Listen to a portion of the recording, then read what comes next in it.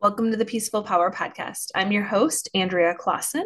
I'm an Ayurvedic wellness practitioner. I am a 500-hour yoga teacher, author, and then the host of this podcast. So, welcome to the show today.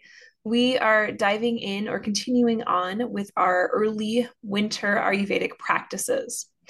So, if you haven't listened to the nutrition episode that was aired last Friday, go head back to listen to that one if you haven't. And we're just going to kind of have this as a continuation onto what we just did and talked about last week. So, diving into this early winter season, the Hemant Ritu. And again, those dates in India range from about mid October to mid December. And again, they want to line up to your season. So I chatted more about how to do that in the last episode. So if you haven't listened to that, you can listen to that to figure out exactly when that might be for you. Otherwise, let's kind of keep chugging along with our early winter practices. So right now, the dosha that's accumulating is the kapha dosha. And then that pitta dosha is pacifying. And the vata dosha we think of as kind of bubbling in the background. You know, it's there with kapha. They kind of work in tangent during the winter months because it's dry, it's cold. The vata can kind of get escalated if not being mindful of it. So the qualities of food that we want to enjoy are going to be cooked, warm, and then just heavier in nature. And our Agni or digestive powers tend to be a little bit stronger in those winter months. So, really, in Ayurveda, everything is about what you can digest. So, digestion is king. And if you can't digest certain foods, even though they're on the list or the stuff that I talked about last week, they're going to be a no go for you because that matters at the end of the day more than anything else, more than any lists or recommendations. It's about your body and what you can digest. And there are ways to improve that, but usually working with a practitioner is going to be your best bet versus listening to, kind of the tips. So if you have some deep-seated Agni or constipation or irritable bowel movements, those are going to be things that you want to work one-on-one with to really figure out and get to the root cause for you. So in general, though, we're going to kind of go over the high level overview of what's happening. We want to think about bringing warmth and movement into the body at this season. The warmth because it's grounding to that vata, and the movement because we need to pacify that kapha dosha, which is building, and it kind of peaks later in that spring season. So that's why this early winter season, we really want to be squashing it down so it's not at its peak in the spring months when it's common for the kapha dosha to be prevalent. So an early winter plan. Grounding, warmth, nourishment. Those can be kind of the key words that you think of in the back of your head. So, what does grounding mean? Grounding in yoga and Ayurvedic terms, it kind of relates to the mind and body being present and you're able to live in the moment, meaning you're not kind of feeling like you're, floating in outer space. So, an example of this, I went to a workshop with some other healers and we did a breath work. So, I now understand the difference when I have my teachers tell us, refer to that as pranayam versus as breath work, because breath work that I'm seeing right now can be very vata provoking. And it kind of sounds like this. I'm going to kind of briefly just see it. So you guys might have heard of it, or you might have done these practices. So it's kind of like this. And then you do that for about 30 minutes. So if you think about that, one, you're breathing in and out through the mouth, and it tends to be a little bit more rapid in pace. So those are both provoking to the Vata dosha. Now, when I afterwards, one of my friends got done and she was like, oh, I loved it. But I love to live up in the ether, up in the clouds. I don't like to feel grounded and present. So that was an interesting observation. So just as what I was thinking, because I personally, a 30-minute practice like that during pregnancy, I would not recommend whatsoever, because it's really gonna aggravate that vata dosha, and so that's what you do not want to do when you're pregnant. So especially first trimester, I would definitely stay away from that. And then second and third trimester, you have a little bit more kapha, but you don't want to necessarily do that because that vata is going to be provoked. You're kind of leaving your body, and you're not really grounded. And you want to be grounded and you want to be present, feet on the ground during pregnancy. So that is one where it was interesting just to kind of see, okay, that's not living in the present. That's that vata dosha getting provoked. So that would be an imbalanced vata where we don't want to sink in. We don't want to feel like our feet are on the ground because maybe we're running from something that's agitating to us. Maybe we're running from something in our lives that we just don't want to deal with. So that's kind of that grounded feeling. You want to be able to stay focused. You don't want to be easily distracted. I always feel when I'm on my phone too much or on technology too much, I can feel it at the end of the day. I get this kind of just buzzy feeling. Typically, just because I don't spend hours and hours and hours on my phone, but let's say on a weekend, I might have been on my phone more, just kind of scrolling. I will put my phone away come evening, and that typically will do it and take care of the activity for myself. And I will do that a little earlier if I feel that ungroundedness. So instead of putting my phone away at 7, maybe I start to put away at 5 because I just know I'm not going to be able to sleep if I continue to scroll and if I continue to look at my screen, just because again, it's feeding that vata energy. It's making me leave. It's not letting me be present and grounded. Then on the flip side, that warmth energy that we talked about, that is going to be, your food choices. Your beverages are going to be warm. You're going to be dressing in layers. You're going to be having your feet covered, which we're going to talk about in a little bit. You're going to have your hands covered, your ears covered, all of that to help keep the energy grounded and not scattered. Because again, the temperatures in this early winter season, because again, it starts mid-October, it can be very fleeting and it can change drastically from day to day. Come early October, I think we had some snowfall because I looked back at some of my pictures on my phone. I'm like, wow, forgot it snowed, it melted the next day, but we did have snow in early October. And then the next day, or the next week, it was in the 80s. So those are kind of those sporadic temperatures. So making sure that you stay grounded so you don't feel that scattered energy with the environment. And then finally, looking at that nourishment piece.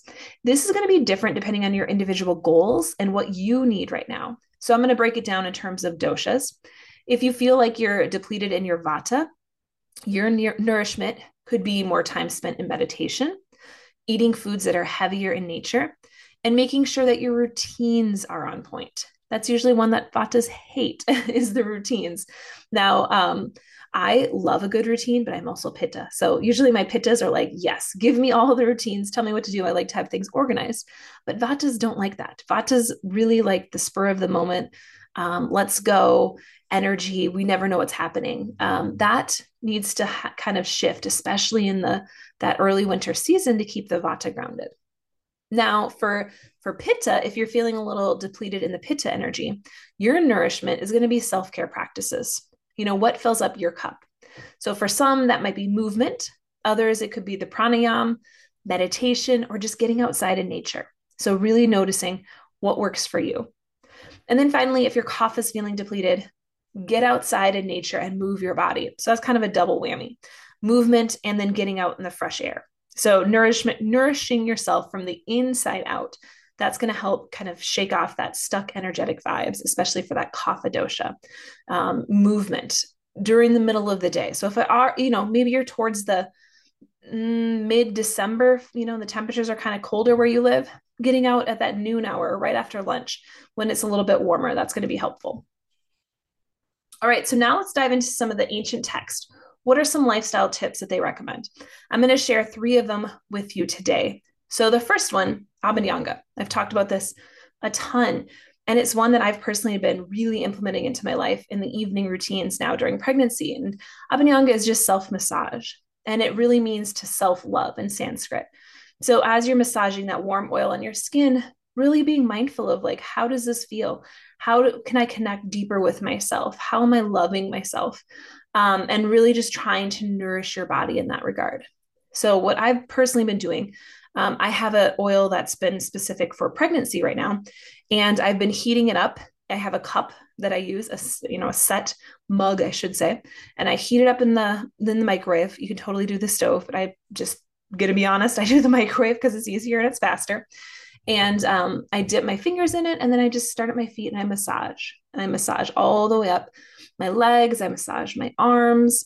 I do a little bit with my scalp, and it feels wonderful. And so the best oils are going to be just a sesame oil for the Vata dosha. And then you can also do some infused oils. So like a lavender infused oil is always great for, all three doshas. I personally have another brand that I've been working with, OSI.